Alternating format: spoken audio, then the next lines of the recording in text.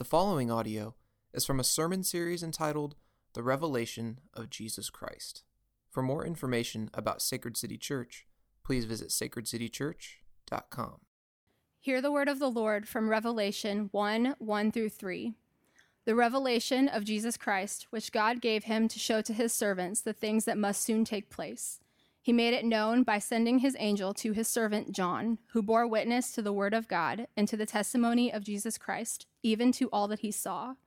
Blessed is the one who reads aloud the words of this prophecy, and blessed are those who hear and who keep what is written in it, for the time is near. This is the word of the Lord. Today, we are beginning our 5-month-long study through the book of Revelation. In a lot of ways, I think this is going to be the most important series that we've ever done here as a church. The book of Revelation is the last chapter in the unfolding story of God, the Bible. The story that began in Genesis, the book of beginnings, ends here in the book of Revelation. The story of us, right? The story of all of humanity that began in Genesis is marching toward its culmination, and that consummation is shown to us here in the book of Revelation. Now, why is it important for us to spend this much time, 5 months it looks like, thinking about the ending to the story of God? Now, that's really the only question I want to answer for us today. I'm going to throw a bunch of facts at you. I'm going to throw a bunch of information about the book. Hopefully you've already read the intro. But the only real question I want to answer today is why study Revelation? Why think about this last chapter in the story of God?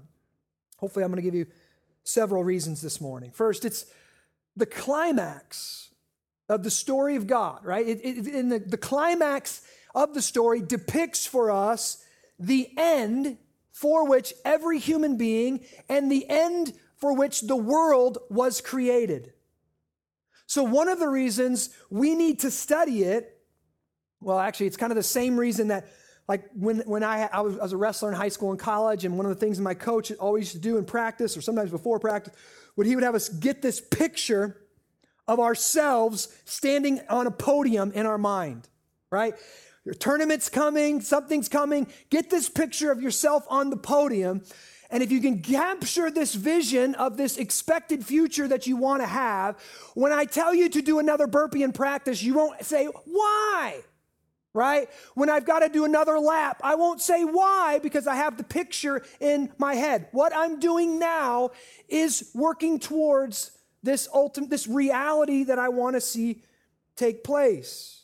See, my coach knew that if he could get the future in our mind's eye, like a picture of the future in our mind's eye, in our imagination, we could do today in practice what we needed to do to accomplish our goals, right?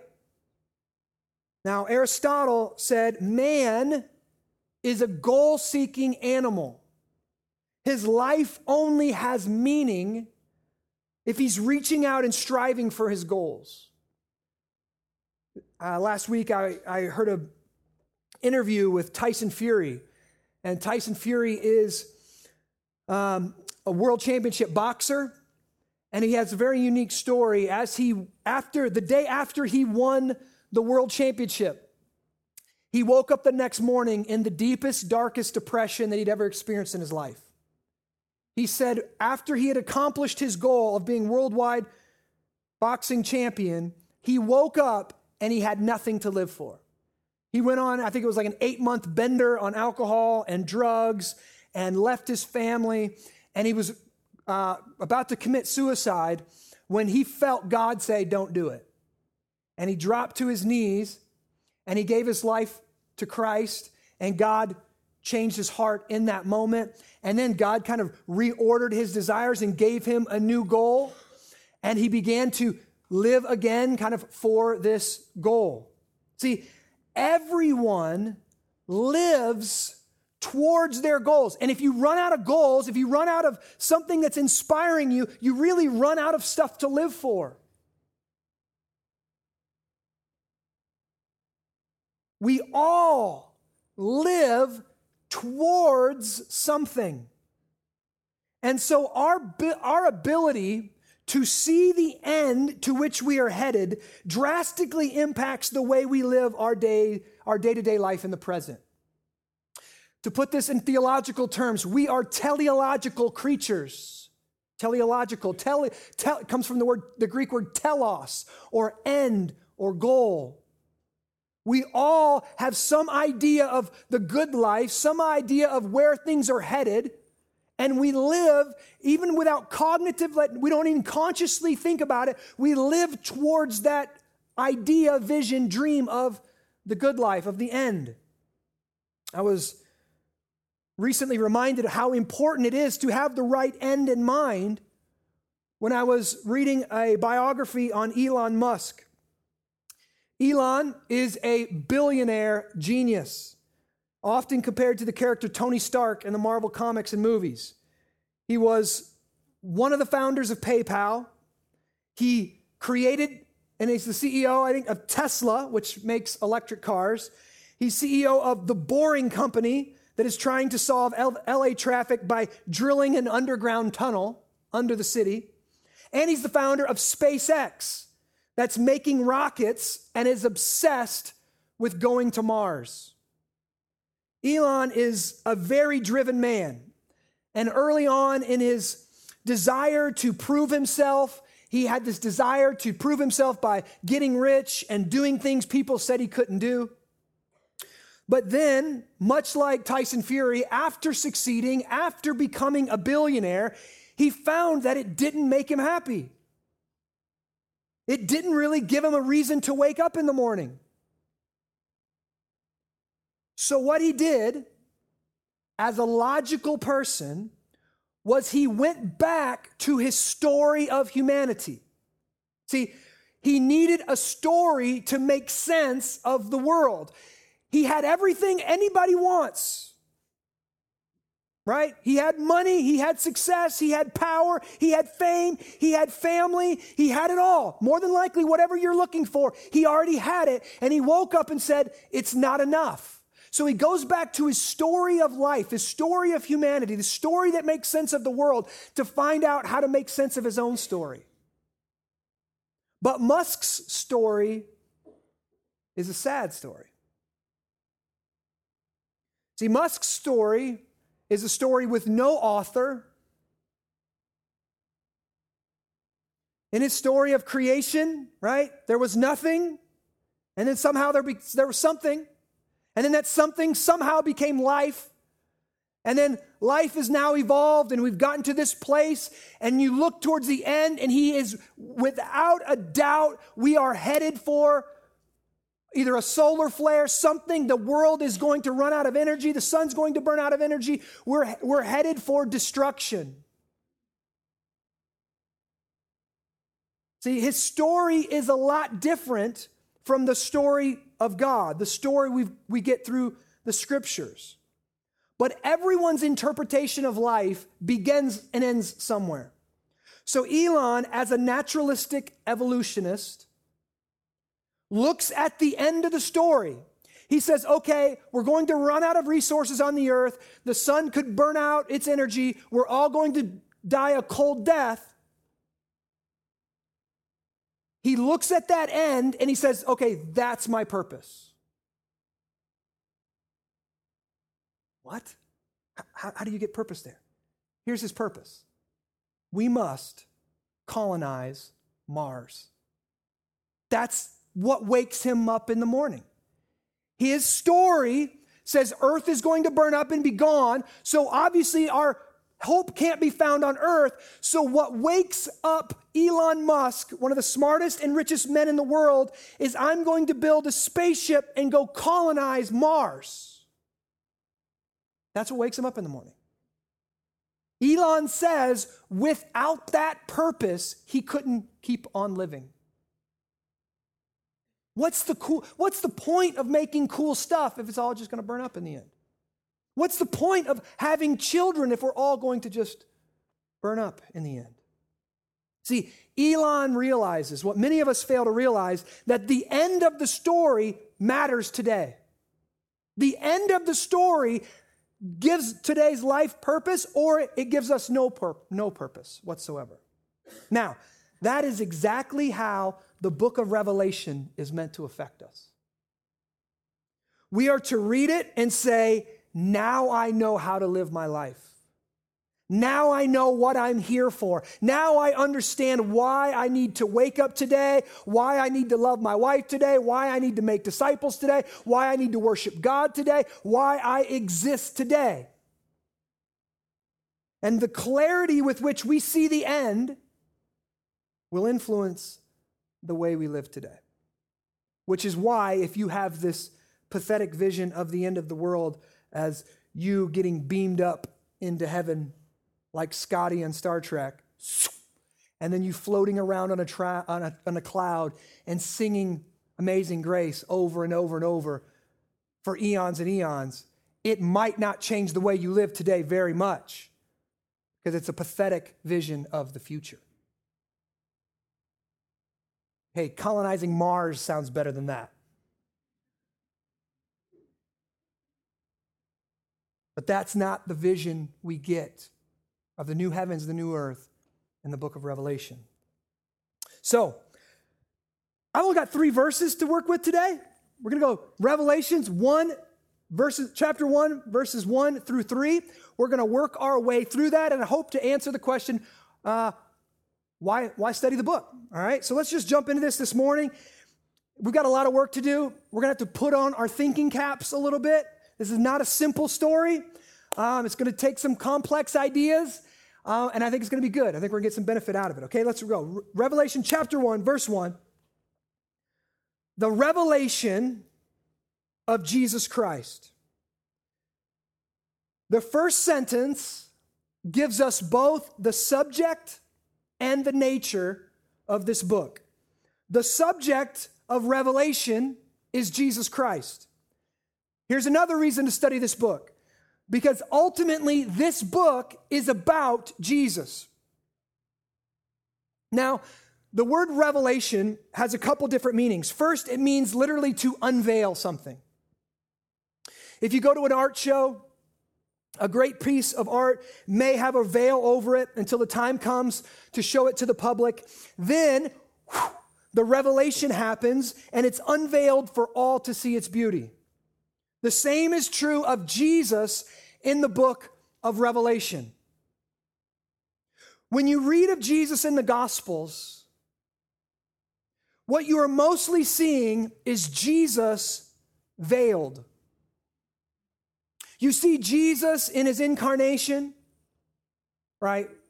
Joel told us this morning, the old Ricky Bobby, Jesus in his 8.6 ounce, beautiful baby Jesus, right? That we get this idea of Jesus. We see Jesus in his incarnation. That means when he puts on flesh, God the Son puts on flesh, and he comes and he surprises us by being nothing, by being humble, by being poor, by being a baby, by being powerless.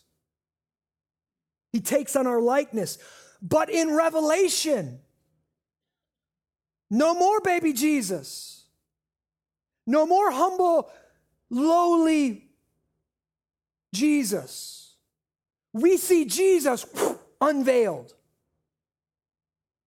We get to see a glorified and exalted Jesus whose glory would cause all of us to jump into the bushes and hide before it. We will take a long look at that next week. I actually can't wait to preach. If you stay, I might just do it after this. Because when John sees Jesus unveiled for the first time, Scripture says he falls at his feet as though dead. That's the response to the exalted Jesus. All glory of man, whew, boom, we're nothing in front of it.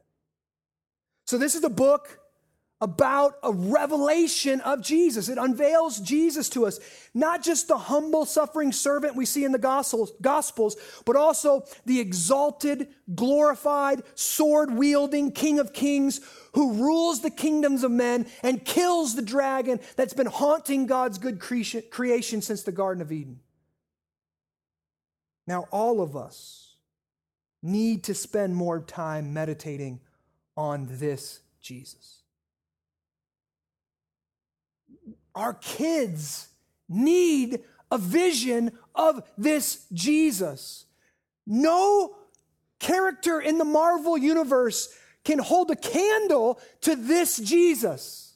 I wish I would have thought of this beforehand, and I would have went through right now every Marvel character and showed how Jesus was better than him. We need that. Our kids need that. Listen, Jesus in a manger, it's important for us, but that's not awe-inspiring to children, right? Right? You're dealing with a bully at school. Well, Jesus, he was in a manger, and Jesus. How about we give him a picture of this Jesus that's going to deal well with all bullies once and for all when he comes in his kingdom and his glory, right? This picture of the resurrected Jesus, we all need it to reorient our desires, reorient our loves, reorient our imagination to live rightly in the day-to-day. So, Revelation is about unveiling Jesus. Secondly, this word revelation also discloses to us the nature of the book. That's to say that this word in the Greek, apocalypso, was actually a type of literature. It's a genre that no longer exists today. I spent some time writing about that in the introduction, so I'm not going to spend much time on it this morning. Suffice it to say that apocalyptic literature concerns itself with revealing unseen realities in like pictorial, very sensational ways. It has to do with the end of the world as we know it. It has to do with the ultimate destruction of evil and the establishment of an eternal worldwide kingdom of peace. All apocalyptic literature deals with these things. And by using this word, the author, and this word apocalypso, and also there's some other key phrases in this first introduction. He says, the things that must soon take place, and the time is near. Now these are common phrases that are meant to draw us back to something that was said before.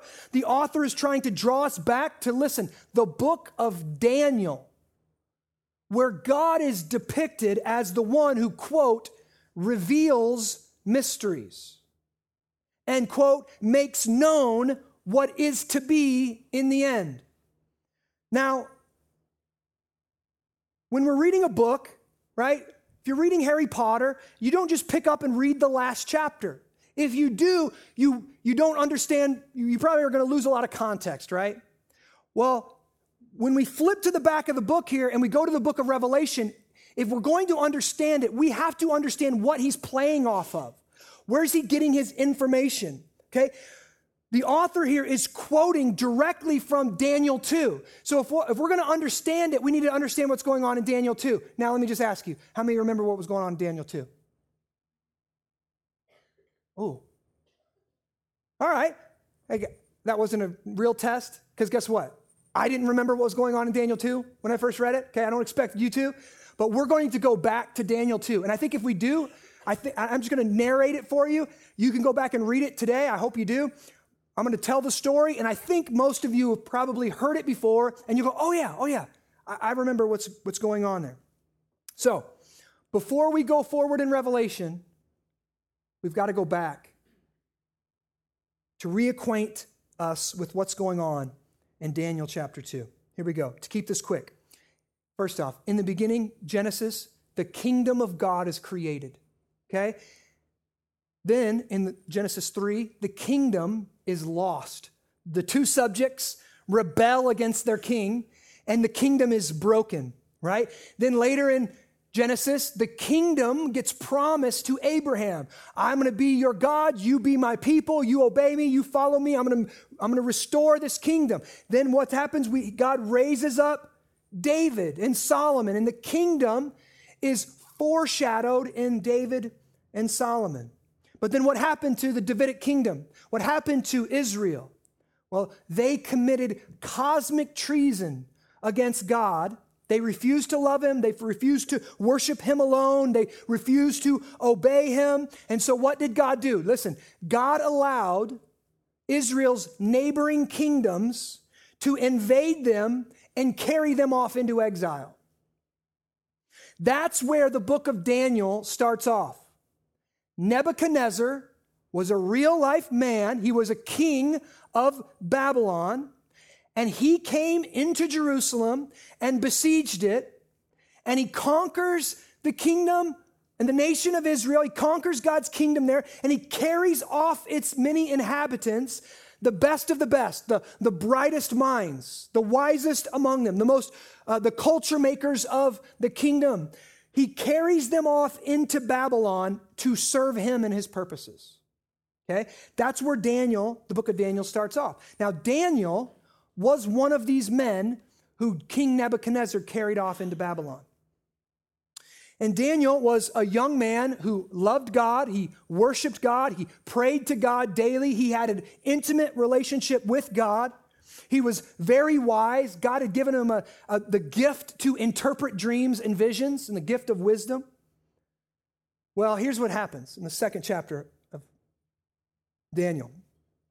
In the second year of their captivity, Nebuchadnezzar has some crazy dreams. Okay? These dreams kept reoccurring. They kept waking him up. They kept giving him anxiety. They were troubling him. And he didn't talk about them to anyone, but he was greatly troubled about them. So this is what he did. It was a pagan nation, right? Worshipped all kinds of different gods. He had all kinds of magicians and enchanters and dark arts people, and that was just common in that day.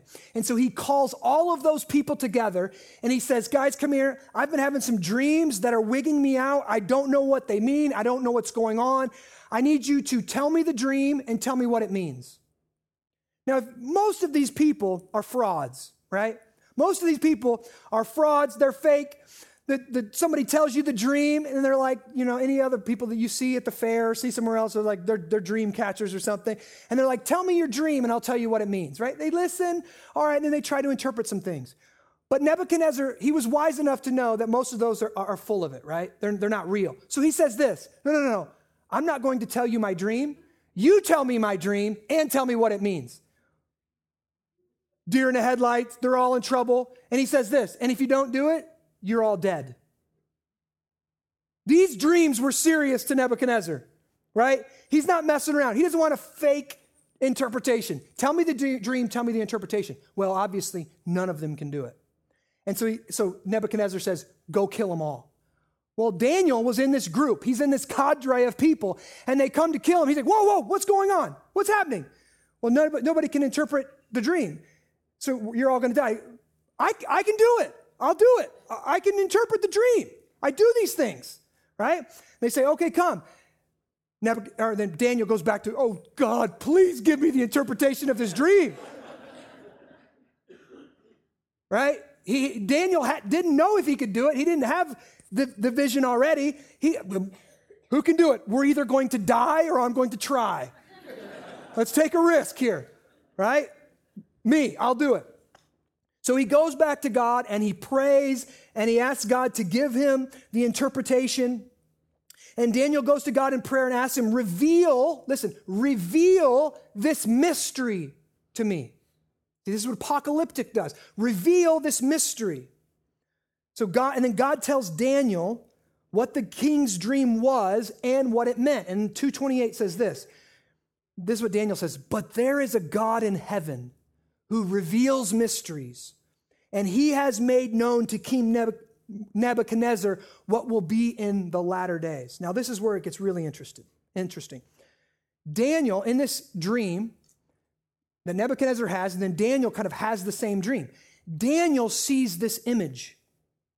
It's a man, it's a statue, and its head is gold, its chest and arms are silver, its middle and thighs are bronze, its legs are iron, and its feet are a mixture of iron and clay. See, this is apocalyptic. It's pictures, right? So Daniel sees this vision, and then he sees this stone. And it says, this stone gets cut out by no human hand. So can you imagine this picture? Huge statue, then you see this cone, maybe it's like laser. Laser gets cut out. This huge stone floats over and smashes the iron and clay feet into pieces and then smashes all of the rest of the statue.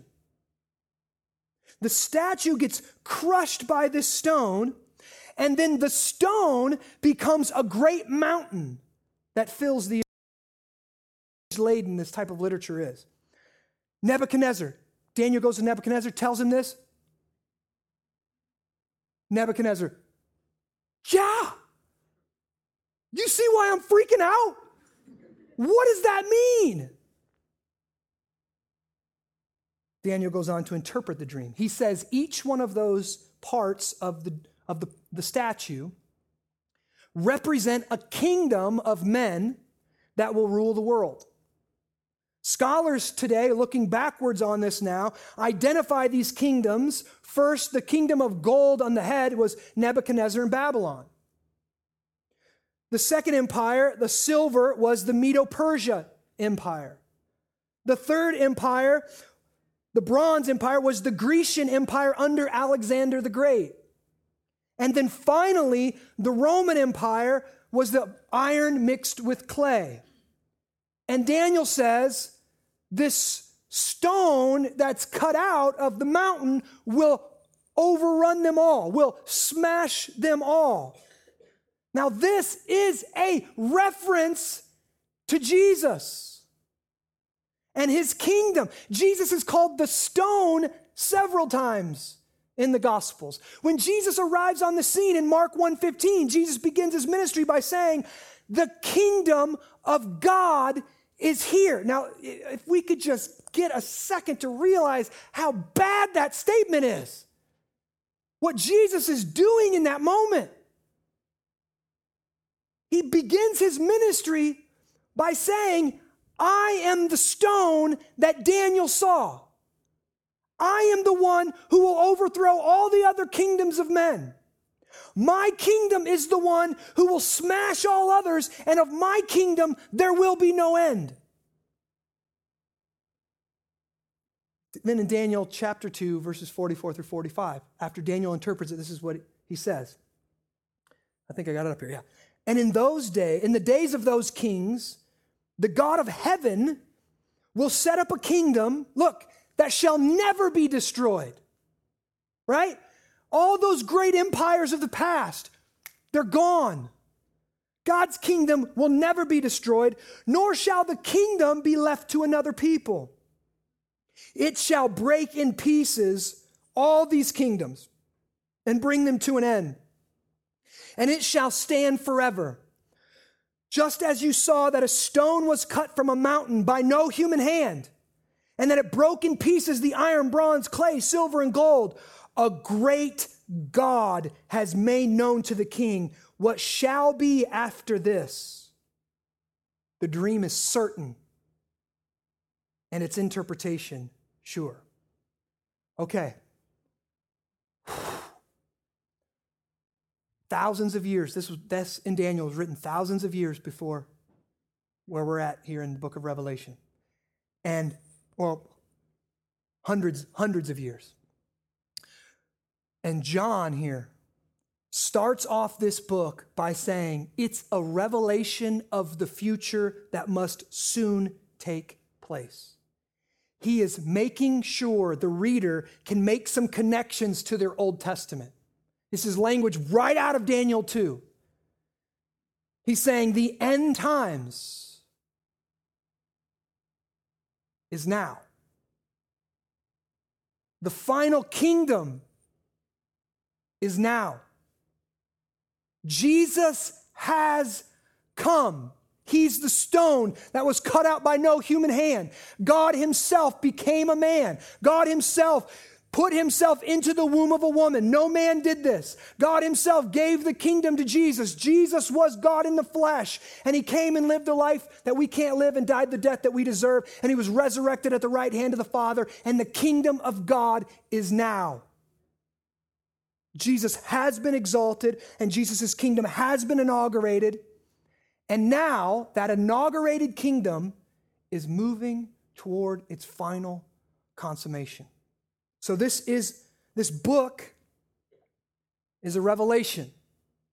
It unveils Jesus, an exalted, glorified Jesus, and it unveils the final consummation of his kingdom. It unveils the overthrow of every other evil empire known to man. The kingdom of God will have no end. But how did we get this revelation? How do we come to possess it? Look at right here in chapter 1, verse 1. The revelation of Jesus Christ, look, which God gave him to show his servants the things that must soon take place. He made it known by sending his angel to his servant John, who bore witness to the word of God and to the testimony of Jesus Christ, even to all that he saw. A lot of important stuff there. Who wrote it down and how do we get this information? It was a 4-stage process. God gave it to Jesus. Jesus gave it to the angels. The angels gave it to the Apostle John, and John wrote it down for all the churches. Now, why is that important? First off, we need to know it's important because who it comes from. It comes from God, but we also need to see some interesting pieces there, right? It says this, an angel showed it to him. He says, write down everything that you saw. Think about that. This came as a movie in John's mind. And John is trying to write it down. Can you imagine seeing an image or seeing a movie and then trying to write it down in your mind? Like you're visualizing and then you're trying to write it down? Well, what would happen? That means John here is going to be struggling at the end of the leash of human language to depict what he's seeing. It's going to be difficult to put into words what he sees sometimes. And that helps us make sense of the book as we're reading it and we're going, whoa, what is going on here? He's like at the very end of the leash of his language, trying to write it down. So we see it's coming from God. It comes through Jesus. It goes to an angel. It goes to John. But then look, and specifically in verse 4, it's a letter written to 7 churches spread across Asia. Think about that. He said it's going to God's servants, Christians. What's the big deal about that? This book was written to Christians living in the 1st century. It was a circular letter. What does that mean? It means it was sent to one letter. They were meant to read it, pass it along to the next church, pass it along to the next church, pass it along to the next church. What does that mean? That means this revelation was meant to have real life applications to its original audience and not just today, 2,000 years later. This book was meant to be relevant to its original hearers, not just to us today, 2,000 years later. Now, what does that mean, Justin? Many people read this book like it's some kind of instruction book for the end times, or sometimes it's going to give you the exact date and when Jesus Christ is going to come by. The book couldn't have more meaning for us today than it did for its original audience. Why would he have it read to its original audience? Right? You see that? Let me get through it a little bit more. Let's keep reading. Verse 3. Blessed is the one who reads aloud the words of this prophecy, and blessed are those who hear, and blessed are those who keep what is written in it, for the time is near. Now this, I want you to think of a 3-layered cake here. This is a 3-layered blessing. God promises a special blessing for those who read aloud this book, those who hear this book, and those who keep what's written in this book. And the keep is the most important. Obviously, you can't keep it unless you hear it. You can't hear it unless you read it, right? At the end, in chapter 22, John unifies all 3 layers into one, and he says, blessed is the one who keeps these words. Hear me. The purpose of the book of Revelation is to change people, Change the hearers, change the readers into people who obey the stuff that's written in it. This book was not meant to tickle our intellectual fancies. It was not meant to divide or confuse God's people. This revelation was given to make a real world impact in the lives of ordinary, normal Christians. This book is not about chart making or code deciphering. This book is not meant to stir up speculation on when Jesus is coming back. Guys, if you hear people talking about codes, turn off the TV. Ignore them. They don't know what they're talking about. Listen, Jesus' UPS tracking number is not written in this book. I don't care what language you read it in. I don't care what mathematical algorithm you put it into. His UPS tracking number is not found here. I was 9 years old. I remember going to a special little conference at my church my parents brought me to. Back then, there wasn't much of a kids' ministry. You just came in your pajamas, and kids would sleep under the pews. And I was 9, so I was right at that age where I was probably not going to be falling asleep during church. Probably was still in my pajamas, who knows. But I remember a so-called prophet who had written a book in 1988 that was 88 reasons Jesus was coming back in 1988. I was 9. First off, it scared the living hell out of me as I was sitting, and I can say that because literally that's what I was scared of. I was like, oh, it's late in the year. I repent now.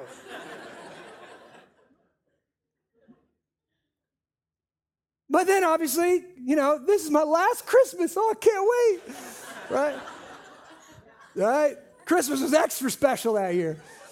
And New Year's was a letdown, all right? I'm going to tell you that. Listen, all of that stuff has done damage to the church, and it's foolish, and it makes a mockery of the Word of God.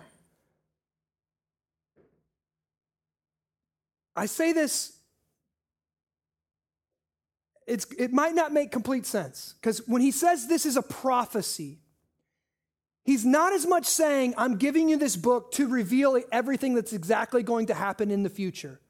As much he's saying, this is the Word of God. How will you respond to it? Please hear that. This book was given to Christians who were being persecuted and killed, right? That's what's going on. They were being persecuted and killed by the evil Emperor Domitian at the end of the first century. And John's going to tell us next week that he is writing this letter from prison, from the island of Patmos. Think about the Arsenal Island, right? It's like a military island. That's what Patmos was. It was a military island where they housed criminals. And John was in prison for preaching the gospel. So he's in prison, right? He's got nothing to do but think about Jesus. And Jesus gives him this vision through an angel. That tells us something important about this book. God is not just giving these struggling Christians information that would only pertain to us as we're 2,000 years later. Think about that. How pointless. Can you imagine these struggling Christians being persecuted and killed, and they're just arguing over who's the Antichrist? Who is he? Is this talking about the United States of America? Right? Debating what's your position on the millennium? The Millennium Falcon? What are you talking about? I don't know what you're talking about.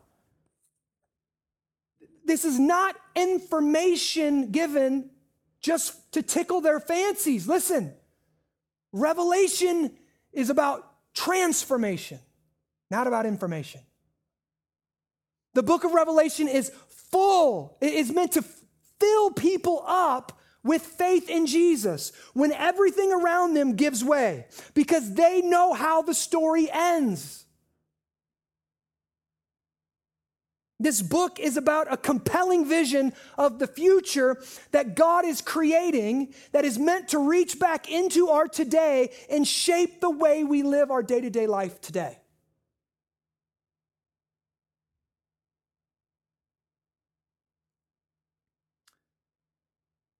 So we're going to do this. We're going to work through this. He says, blessed is the one who reads it. Now listen, I'm going to spend 1 second on this because it's important. Later on, things get crazy, and we're going to cover like 2 chapters in 1 week. And because John and God says, blessed is the one who reads it, that means we're going to stand up and we're going to read the Word of God in here, and it might take 10 minutes. And we'll have our best readers do that day. All right? But that's why we're doing it. Blessed is the one who reads aloud these words. Blessed are those who hear and hear. Blessed are those who keep what's in it. Triple blessing. Now, I want you to think about this. Some of us can go, oh, wow, so neat. I love sci-fi. It's so neat to think like this. The first century Christianity at this time, when this book is written, is a very small sect. It's made fun of, it's dismissed. Hardly any historians were writing about it because it was so minuscule and so meaningless. Their leader was crucified. He suffered the worst possible death any human being could possibly experience. He was humiliated, publicly humiliated for all to see. This sect is nothing. It was a minority religion. By this time, historians speculate that it was probably a couple thousand people, a few thousand people at most.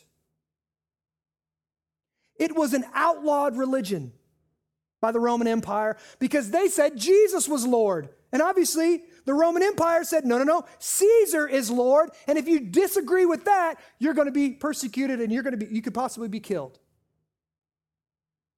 This Rome was the largest and most dominant empire in history up until this point. Listen, Rome consisted of roughly 25% of the world's population. Currently, the U.S. has 4% of the world's population. Rome was the most advanced empire, the most culturally sophisticated, right? They had all the philosophers, right? They were the most educated that had ever existed. And they made Christianity illegal. But here's the miracle. The miracle that even secular historians have a difficult time wrapping their head around. By the 4th century, Christianity overtakes the Roman Empire. Rome falls, right? 80, 70. And Christianity becomes the majority religion. By the year 300, according to the historian and sociologist Rodney Stark in his book on the rise of Christianity, by the year 300, there are 6 million Christians. 200 years. A couple thousand to 6 million. Christianity becomes so prevalent that the Emperor Constantine makes Christianity Rome's official religion. Whether he converted to Christianity, it's a big argument. But he at least sees there's so many Christians here. We're done with paganism. Christianity is the new official religion. Listen, how does that happen? This isn't like sci-fi. This is historical fact. We're talking about sociology. We're talking about history here now. How does it happen? How does the most dominant culture in the world who persecutes Christian gets turned upside down and becomes Christian itself? The Jesus we read in Revelation is real. He's alive. That's how it happens. And the living and resurrected Jesus commands our attention and our devotion and our love and our worship and our obedience. And when Christians really live like Jesus commands, when they read his word and listen to his word and obey his word, God promises this triple blessing on them, and the world takes notice. The question is, are we going to study Revelation for information or for transformation? Is this about speculation, or is this about spiritual formation? I pray it's the latter. Our city needs, they don't need more weirdos. They don't need more people with sandwich signs yelling at people. They don't need more people with 6 pages of charts that can tell you everything about the book of Revelation. They don't need more code deciphering wannabes.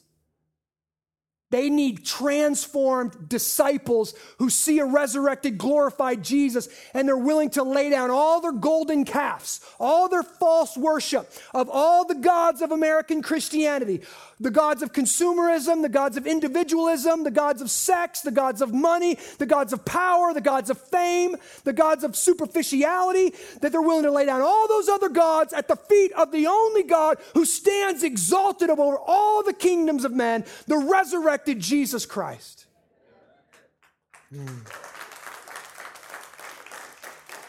Woo. We are the 27th least churched city in the United States. If the gospel can change Rome, the gospel can change the Quad Cities. I pray as we start this series that we'll be stepping into it not just for neat, cool, interesting information, but for life transformation. Let me pray. Father, you have written this story, and it's more compelling than the story of naturalistic evolution. It's more compelling of the American story of just get more and be more successful and be more rich and have more pleasure than our parents before us. Your story is more compelling because your story is what we were created for, the worship of a holy God. Father, as we stand in your presence this morning, many times we don't feel like we can cozy up to you because you are so different and so other and so holy. It'd be like cozying up to the sun. It would be our destruction. And yet you clothe us in the righteousness of Christ. You clothe us in this protective layer that enables us to enter into your presence with thanksgiving and joy and worship. And we only get this righteousness, this protective layer, by putting our faith in the gospel of Jesus Christ, that he did what we could not do. He is our Savior and our King. And so, Father, anyone who has not put their faith in you, I pray that they would do that this morning. And I pray that you would light us on fire for your glory, for the worship of your name. I pray that we would desire to read the book of Revelation and we would just eat it up and drink it up over the next 5 weeks or 5 months, and you would absolutely transform us from the inside out for your glory and our good. As we come to your table this morning, Jesus, on the night that you were betrayed, the night that you showed your ultimate humanity, your ultimate vulnerability, you took the bread and you broke it and you said, this is my body broken for you and this is my blood shed for you. It's the blood of the new covenant. It means we no longer relate to you based on our works and our behavior. We now relate to you through the finished work of Jesus Christ. So Christians, come this morning and we're reminded that it's the body, it's the blood of our Savior Jesus that makes us right. May we eat it in worship. In Jesus' name, amen.